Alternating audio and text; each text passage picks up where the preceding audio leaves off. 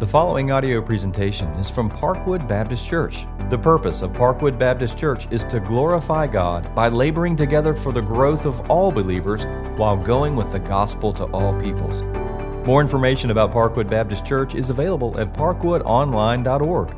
That's parkwoodonline.org. Good morning and welcome. I invite you to take a copy of the Bible and turn with me to Psalm 27. If you don't have a copy of the scripture, there's one there under a chair close by. And if you're joining us online, you can access the scripture to the right of your screen and actually look there with me. But I do encourage you to have a copy of your own Bible so you can make notes in it and hopefully refer back to some of these things later today or as you move through your life and you come back to Psalm 27 and places like it, that God will encourage your heart because of what you have reflected on and what you have looked at.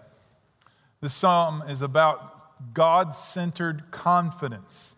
I'm going to read verse 1 only as the beginning and then pray for us because verse 1 really is the foundation for the understanding of the entirety of Psalm 27. So I invite you to please stand as I read Psalm 27, verse 1. The Lord is my light and my salvation. Whom shall I fear? The Lord is the stronghold of my life. Of whom shall I be afraid? Let's pray. Lord, as we now bow before you, we make this confession that you are our light and you are our salvation, that you are the stronghold, you are the keeper of the rest of our lives. So, Lord, give us perspective today. May we understand and comprehend, some for the first time, others in a deeper way, who you are. And Lord, may you be worshiped rightly. And may we put people around us into perspective, that we are not to fear them. So lead us now as we study your word and apply it to our hearts, we pray. In Christ's name, amen. You can be seated. Today is Veterans Day, and I encourage and thank all of the veterans who are present in the room with us and for your service of our country, and for those of you who served on the field of battle for your display of courage and sacrifice on our behalf. In 2016, a movie was made called Hacksaw Ridge. It is centered around the life of Desmond Doss. If you have not seen the movie or you're not aware of the story, Desmond Doss was a conscientious objector. He was a conscientious objector because he was a devout Christian and he did not believe that it was right for him to take another human being's life. However, he felt it is his duty to serve the cause of freedom in his country, so he volunteered. He volunteered to serve as a medic. That met a lot of opposition because at that time a medic was required, and I assume probably still were required to learn how to operate and use a rifle, and Doss refused to do so. He was later accepted and placed with a unit that found themselves in Okinawa at the second bloodiest battle in World War II. They faced a place that's now called Hacksaw Ridge. It was a 400-foot cliff that the soldiers had to ascend. Then once they were up there, they were to engage the enemy. The Japanese waited till the entire unit was up on top of the cliff and fully away from the edge before they were engaged, and basically the unit was slaughtered. They called for retreat. The men who were still alive went over the cliff and back down except one man, Desmond Doss. It's quite an inspiring story if you watch it. Throughout the rest of the night, Doss carried or drug men one at a time to the cliff and then lowered them by a rope over the edge. Each time as he would lower a man, he would pray this prayer: Lord, give me one more. I'm going to go with Doss's account. Doss believed he saved 50 men. The men who were counting who came over the edge said there were closer to 100, so they came to a compromise, and the report is somewhere around 75. Nonetheless, it took extreme courage to do what he did. Now, the question I have is, what was driving Desmond Doss? We know that there are other feats of great honor. He at that time was the first medic to receive the Medal of Honor for what he did. What was driving this man? I think by the accounts that you read of his life and the own testimony of his lips is that he had a confidence in the Lord God, a confidence that resulted in strength and courage. And that's the content of our psalm today. This is a psalm of David. David is in a physically threatening situation. It's evident by what you find in the very beginning of the psalm, verses 2 and following. Now, this morning, the overwhelming majority of us do not find ourselves in a physically threatening situation. But here's what I want to remind you, that if you are a follower of Jesus Christ, the Bible clearly informs you that whether you knowingly or unknowingly are aware, you are constantly engaged in spiritual warfare. There is a spiritual battle that is going on around you all the time. If you could see it, it'd scare you to death. But we need to be aware of that which is happening, because here's the desire of the evil one. It comes back to what we talked about last week. The evil one desires that you will either give up or give in or both. That you'll just give up in life and act like the rest of the world, or you'll give in to the world and act like the rest of the world. We overcome when we realize this truth, 1 John 4:4. Greater is he that is in me than he that is in the world. Now, to comprehend the teaching of this psalm, you got to understand that this is a God-centered psalm. And it results in God-centered confidence. And that God-centered confidence results in expression and experience. In other words, it's not the silent majority. It's something that comes out of us and something that we know in our lives. Now, this is an important truth before I progress. I am not talking about experience leading to belief. Experience leading to belief. You live in a Western culture that people say this: you want me to believe it, prove it to me. If I see it, I'll believe it. That's not what I'm teaching. That is not what the Bible's teaching. What the Bible is teaching is God has revealed himself and truth about himself. We believe the truth about who God is and what he has revealed, and as a result, we experience certain things in our lives. So we go from belief to experience, not from experience to belief. So what is it that we're to believe? That the Lord is my light and my salvation. Whom shall I fear? The Lord is the stronghold of my life. Of whom shall I be afraid? Now, these are two parallel statements with a very similar question. The first one, the Lord God, the one true God, the covenant-keeping God, is my light and my salvation. Now notice the personal pronoun in there, my. This is something personally that is to be experienced and expressed by every believer. The Lord is my light. Now what does light do? What happens when you turn on the light? It gets rid of the darkness. Some of you still sleep with a night light. Why do we keep a light on at night? It's comfort. The light brings comfort to us. This is a true story. Somewhere between 8 and 10 years old, remember, brother had bunk beds. I can still remember this. And there was a rug, and it was dark in my room, and I stayed up all night because I thought there was a snake in our room. And the next morning when it got daylight enough, I could see it was my belt. Now, you could say, well, why didn't you get up and turn the light on? Well, I had to cross the snake. So it kept me in the bed all night. This was normal for me. I was very scared of the dark, scared of my own shadow most of the time. But Scripture says the Lord is our light. John 1:5. Remember, John 1 is about the fact that Jesus Christ is God. And here's what it says. The light, who is Christ, the light shines in the darkness, and the darkness has not overcome it. Christ came into this world to shine the light of the glory of God, to reveal to us who He is. And as a result of Him bringing His light, He has dispelled the darkness, and now, because of His work, He is our salvation. That because of what Christ has done in His redeeming work, we can know the salvation of the Lord, that we have been delivered from darkness, we have been delivered from sin. So as a result, here's the question: whom shall I fear?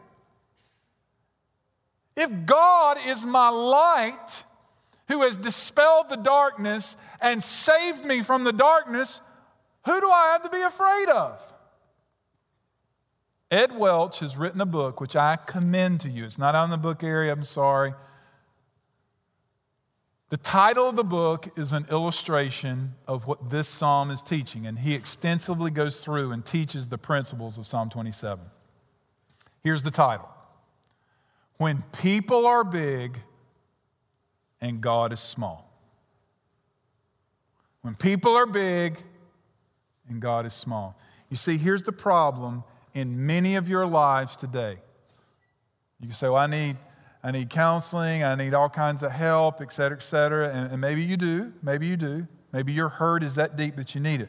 But I'm going to tell you, when you get down to the bottom of it, here's what you're going to find for most of you: that people are big and God is small. That you've lost perspective, that you've lost the comprehension. Or here's what's true: people don't know who God is anymore. You can't suppose people know what's in this Bible anymore, that they know who has been revealed in the Scripture. That we are not afraid of human beings, of people, because we understand who God is. Now, he presses it further with a parallel principle.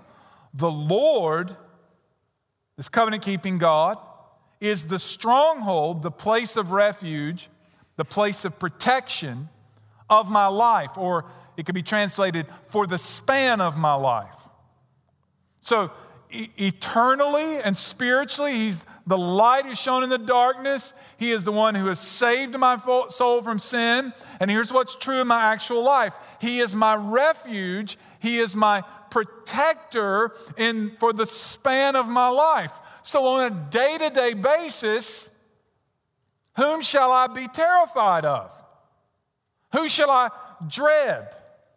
Paul asks it this way in Romans: if God is for us, who shall be against us? In other words, why are you so afraid of people? What are you so scared of?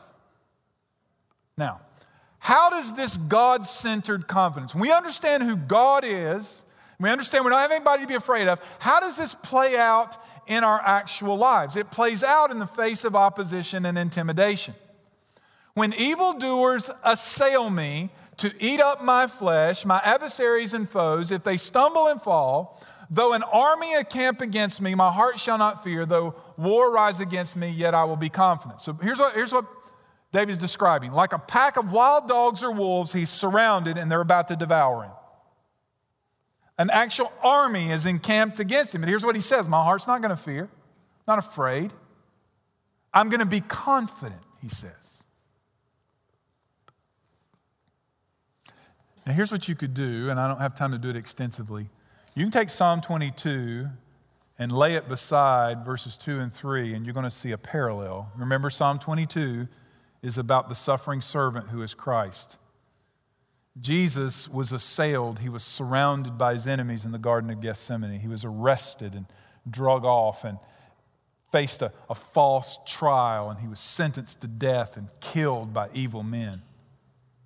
But in the midst of that, the end of verse 2 happened. Remember? He says, all right, boys, wake up. It's time to go. They'd been sleeping while he'd been praying. About that time, the temple guard comes along, and Jesus says, who are you guys looking for? Remember this? Jesus of Nazareth. And Jesus gave him a very interesting response. He said, I am. I am. I'm God. Does anybody remember what they did? The soldiers, remember what they did? They fell down. They literally stumbled and lost their balance because they were standing in the presence of God. Now, I don't know about you, but if I was one of those guys holding a torch and a sword, I'm like, let's go. Here's the problem, folks. It's not just that our enemies, it's that we've lost sight of who God is. We've lost sight of the power of who God is. Look in Exodus 15 if you want to. It's back to the left in your Bible, second book of the Bible. When David says, yet I will be confident, what's this confidence based on? Is David repeating himself, you can do this, you can do it, you can do it, you can do it?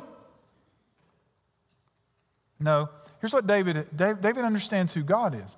In Exodus 15, the Song of Moses, Moses says, who is like you, O Lord, among the gods? Who is like you, majestic in holiness, awesome in glorious deeds, doing wonders? You stretched out your right hand, the earth swallowed them. Now, who's he talking about? He's talking about Egypt's army. That God simply stretched out his hand and swallowed them. So David here in Psalm 27 knows the revelation of God. He knows the God of the Bible. He knows what God has already done, not only in his life, but what God has done since creation. Now in verse 13, Moses says, you have led in your steadfast love the people whom you have redeemed. You have guided them by your strength to your holy abode. Now let's go back to Psalm 27 and connect these two things together. So we're trusting in a God who can swallow people up, but this God who leads his redeemed people strengthens them in his holy abode. So God-centered confidence results in expression and experience in the presence of the Lord. One thing I ask of the Lord, that I will seek after, that I may dwell in the house of the Lord all the days of my life, to gaze upon the beauty of the Lord and to inquire in his temple. For he will hide me in his shelter in the day of trouble. He will conceal me under the cover of his tent. He will lift me high upon a rock. And now my head shall be lifted up above my enemies all around me. And I will offer in his tent sacrifices with shouts of joy. I will sing and make melody.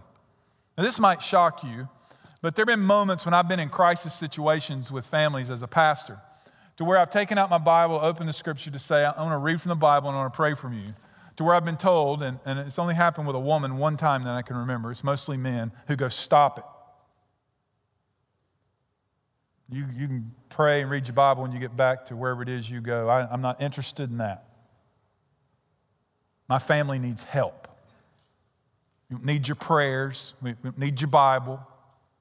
It's a shocking moment. But I want you to think this with me. I wonder how many people, when I read the Bible and I pray, are looking at the floor with their eyes open going, this ain't helping. They may not be antagonistic or fighting back, but in their mind they're thinking, let's get on to something practical here. We need some help. No, here's what you need. I don't care what it is, and I'm not belittling whatever it is, and I know some of you have some incredible pain. I'm going to tell you what you need. You need the Lord, and you need to know him. You need to seek after him. You know, how do I know that you need him? Because Jesus Christ came for you to redeem you and if you want to look or just listen, Hebrews 10 says, brothers, since we have confidence to enter the holy place by the blood of Jesus, by a new and living way that he opened for us through the curtain, that is through his flesh. Christ not only opened the way that we would be saved and not face eternal hell apart from God, Christ opened a new and living way that we might come into the very presence of God with confidence. The one thing that ought to scare us, and some of you it does, what ought to scare us is coming into the presence of God. But if you get that all messed up in your mind and say, well, I could never come to the presence of God, you don't know how bad I am. Yes, he knows how bad you are. He sent his son because of how bad you are. He sent his son because of how bad I am. Christ came to redeem me from my sin, but he came to open a way so even though I might be surrounded by my enemies, I can go to the Lord and seek his presence. Now, second main point, verse 7 is a shift. Basically, up to this point, he's been declaring some truths. Verse 7 is a prayer. So God-centered confidence remains, it continues in our life. It's not just something we sporadically know. It remains as the result of dependent prayer. Now, what we see here first is an urgent seeking. Hear, O Lord, when I cry aloud. Be gracious to me. You have said, seek my face. My heart says to you, your face do I seek. Hide not your face from me. Turn not your servant away in anger. O you have been my help. Cast me not off. Forsake me not, O God of my salvation. So in Christ, who is the way, the truth, and the life, we have been welcomed to seek God. In Christ, the wrath of God has been satisfied so that we can come in the name of Jesus by the blood of Jesus, and we're not cast aside. We can come at any moment. But here's what we can be assured of, brothers and sisters. In the most urgent moment of our life, we are heard and we are helped by the Lord. I'm sure most of you have been there. When that moment when you don't know what to pray, but you go to God and you utter as best you can. That's one of those promises in Romans chapter 8 when he gives utterance to what you cannot even say. He hears us in those moments of urgency. So here's my question to you. What's your default response when difficulty comes?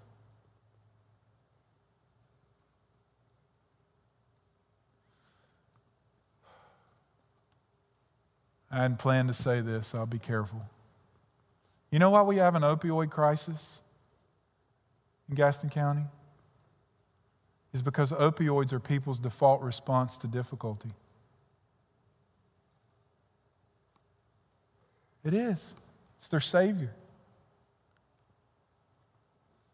It's a short-term savior. It just lasts for, but that's why they do it. If you're doing it, that's why you do it. It's a short-term savior. It's killing you, by the way. All of the evil one's little saviors steal, kill, and destroy. All of them. Christ has come that we might seek him and know him and find what we need in the moment that we need it. Now look at verse 10. For my father and my mother have forsaken me, but the Lord will take me in. This is probably a hyperbole because there's no evidence that David's parents forsook him. But we do know, according to the New Testament, and some of you have experienced this possibly, that people who follow Jesus have often been disowned by their family. I had a woman come up to me after the first service. She's a completed Jew. And she said, 40 years, I'm nothing. I'm nothing to my family. Nothing.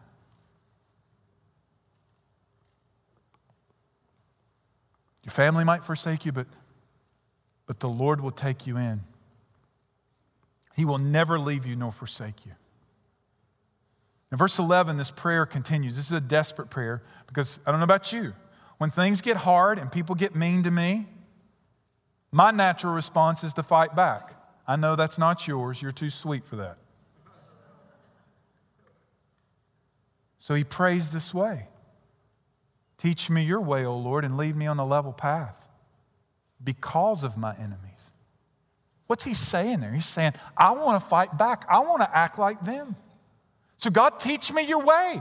Lead me in the right path, the level path, the moral path, the biblical path. Give me not up to the will of my adversaries, for false witnesses have risen against me. They breathe out violence. So this is what's happening to him. So he said, don't let them get their way. And even if it appears that they're getting away for a period of time, here's the assurance in God-centered confidence. They don't get the last word. And even though they surrounded Christ and murdered him, he got the last word. He rose from the grave. And as Christians, Christ gets the last word in our lives. So that gives us a calm assurance. I believe, verse 13, that I shall look upon the goodness of the Lord in the land of the living. One of the good things about being a pastor is you get taught about things by the saints of God.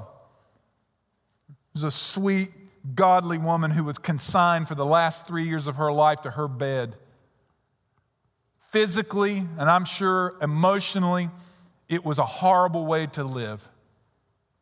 And I've heard people say awful things about those moments. I'm going to tell you something. That woman taught me that she could gaze upon the goodness of God while she was still alive. She trusted Jesus to the very end of her life. It was a joy to go stand at her bedside. Sometimes it was hard. Her pain was so bad, but her trust in God never wavered. Because I'm sure she did what verse 14 teaches. She preached to herself instead of listening to herself. So what do you mean by that? See, too many of us in this room, Martin Lloyd-Jones, I've got to footnote him here. Martin Lloyd-Jones is famous for writing a sermon, a book he did, that far too many Christians are listening to themselves instead of preaching to themselves. That's what David does here in the very end. He says, wait for the Lord. Be strong. Let your heart take courage. Wait for the Lord. I tell my boys this all the time. Boys, a man's prone to do something even if it's wrong. All right, fellas, you with me? Got to do something. Got to solve this. Here's what the Bible says. Wait for the Lord. Now, here's what some of you hear when I say wait for the Lord. Well, you're supposed to just sit there and do nothing? No. That's not what it means.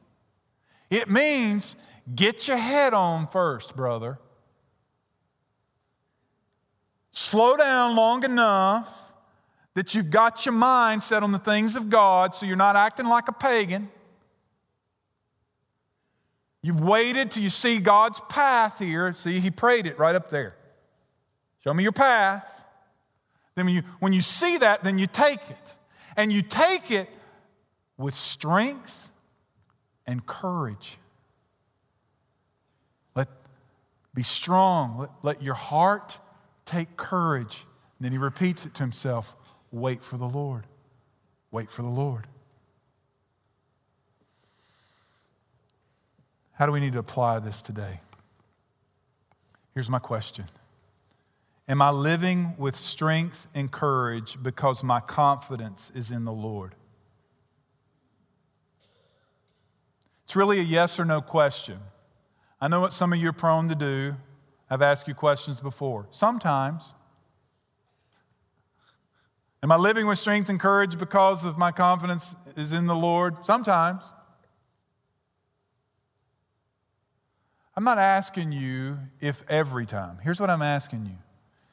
Is the normal pattern of your life that you're trusting the Lord?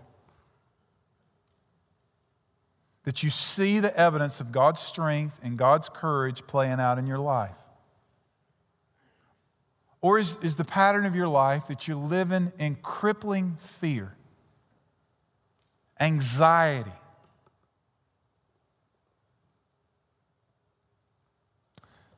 Do you know what the number one medication pastors take is? Anxiety medication.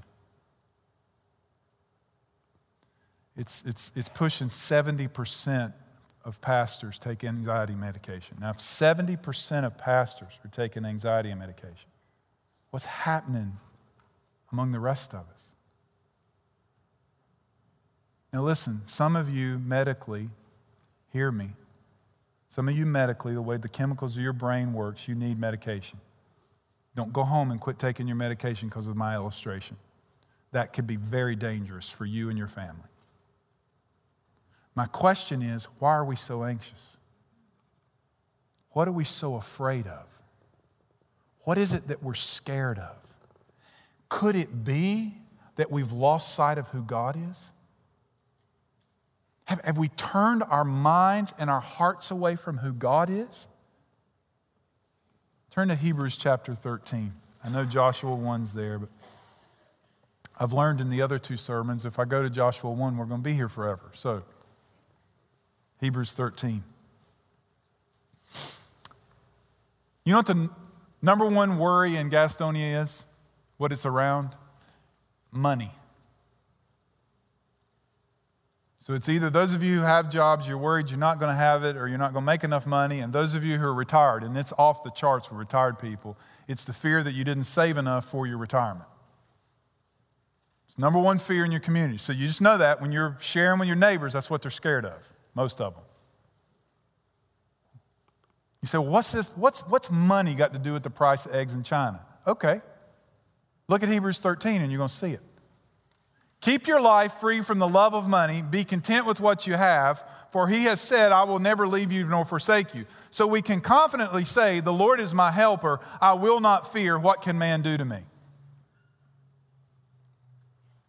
Okay. When the gospel comes to a lost culture, now track with this. When the gospel comes to a lost culture, people lose two things because they follow Jesus.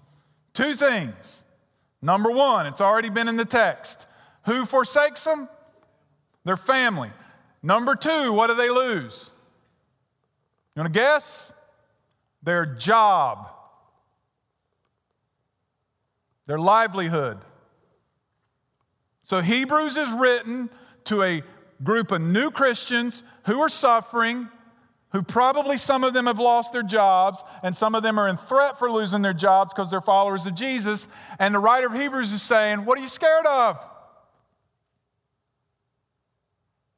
God's got you. He's going to take care of you. He promises that he's never going to leave you or forsake you. You say, well, I'm not going to make as much. That's why he says, be content with what you have. God's going to make sure that you have enough. Now, we're going to press this in growth group. Philippians chapter 4 is the same theme. The verse that you've quoted when you're trying to hit the ball or shoot the basket or kick a goal or whatever, I can do all things through Christ who strengthens me, has nothing to do with sports.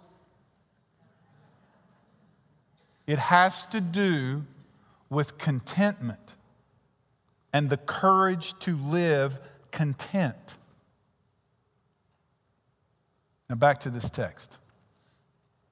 The Lord is my helper, I will not fear. What can man do to me? If you'll remember, several weeks ago, I told you about a young man in Central Asia who had been summoned home and we hadn't heard from him. Some of you have asked me about it and prayed, so I'm going to give you an update. Let me give you the backstory a little bit. This young man is almost through with his education, and if I ask you what's the top careers in our culture that make the most money, you get that in your head. He's almost finished with his education for the top career in their culture. He's almost done. And he was summoned home. He had to quit. He was summoned home to the family. When he arrived, they took everything he had. They belittled him for having an Injil, a Bible. They took his phone to cut him off from outsiders. And they sent him every day for hours of the day to meet with the imam to instruct him in the right ways of Islam.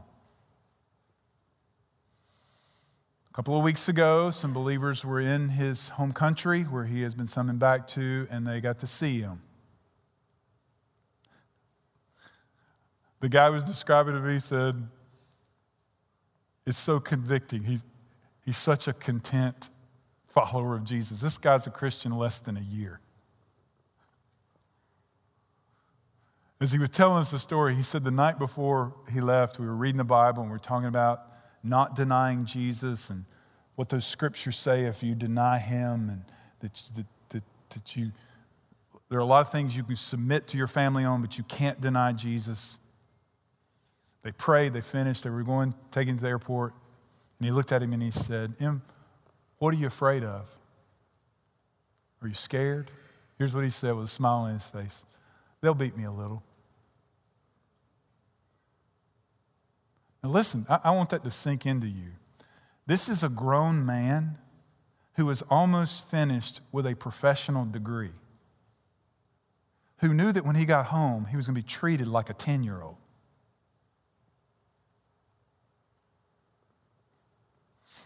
Okay, Muslim culture, you got to understand two things. Number one, you don't shame the family. Becoming a Christian is about shaming the family. You don't shame the family. So they brought him home so you don't shame the family. But they want to reorder his mind and send him back. Because what does M represent? Money. Show me the money. Show me the money.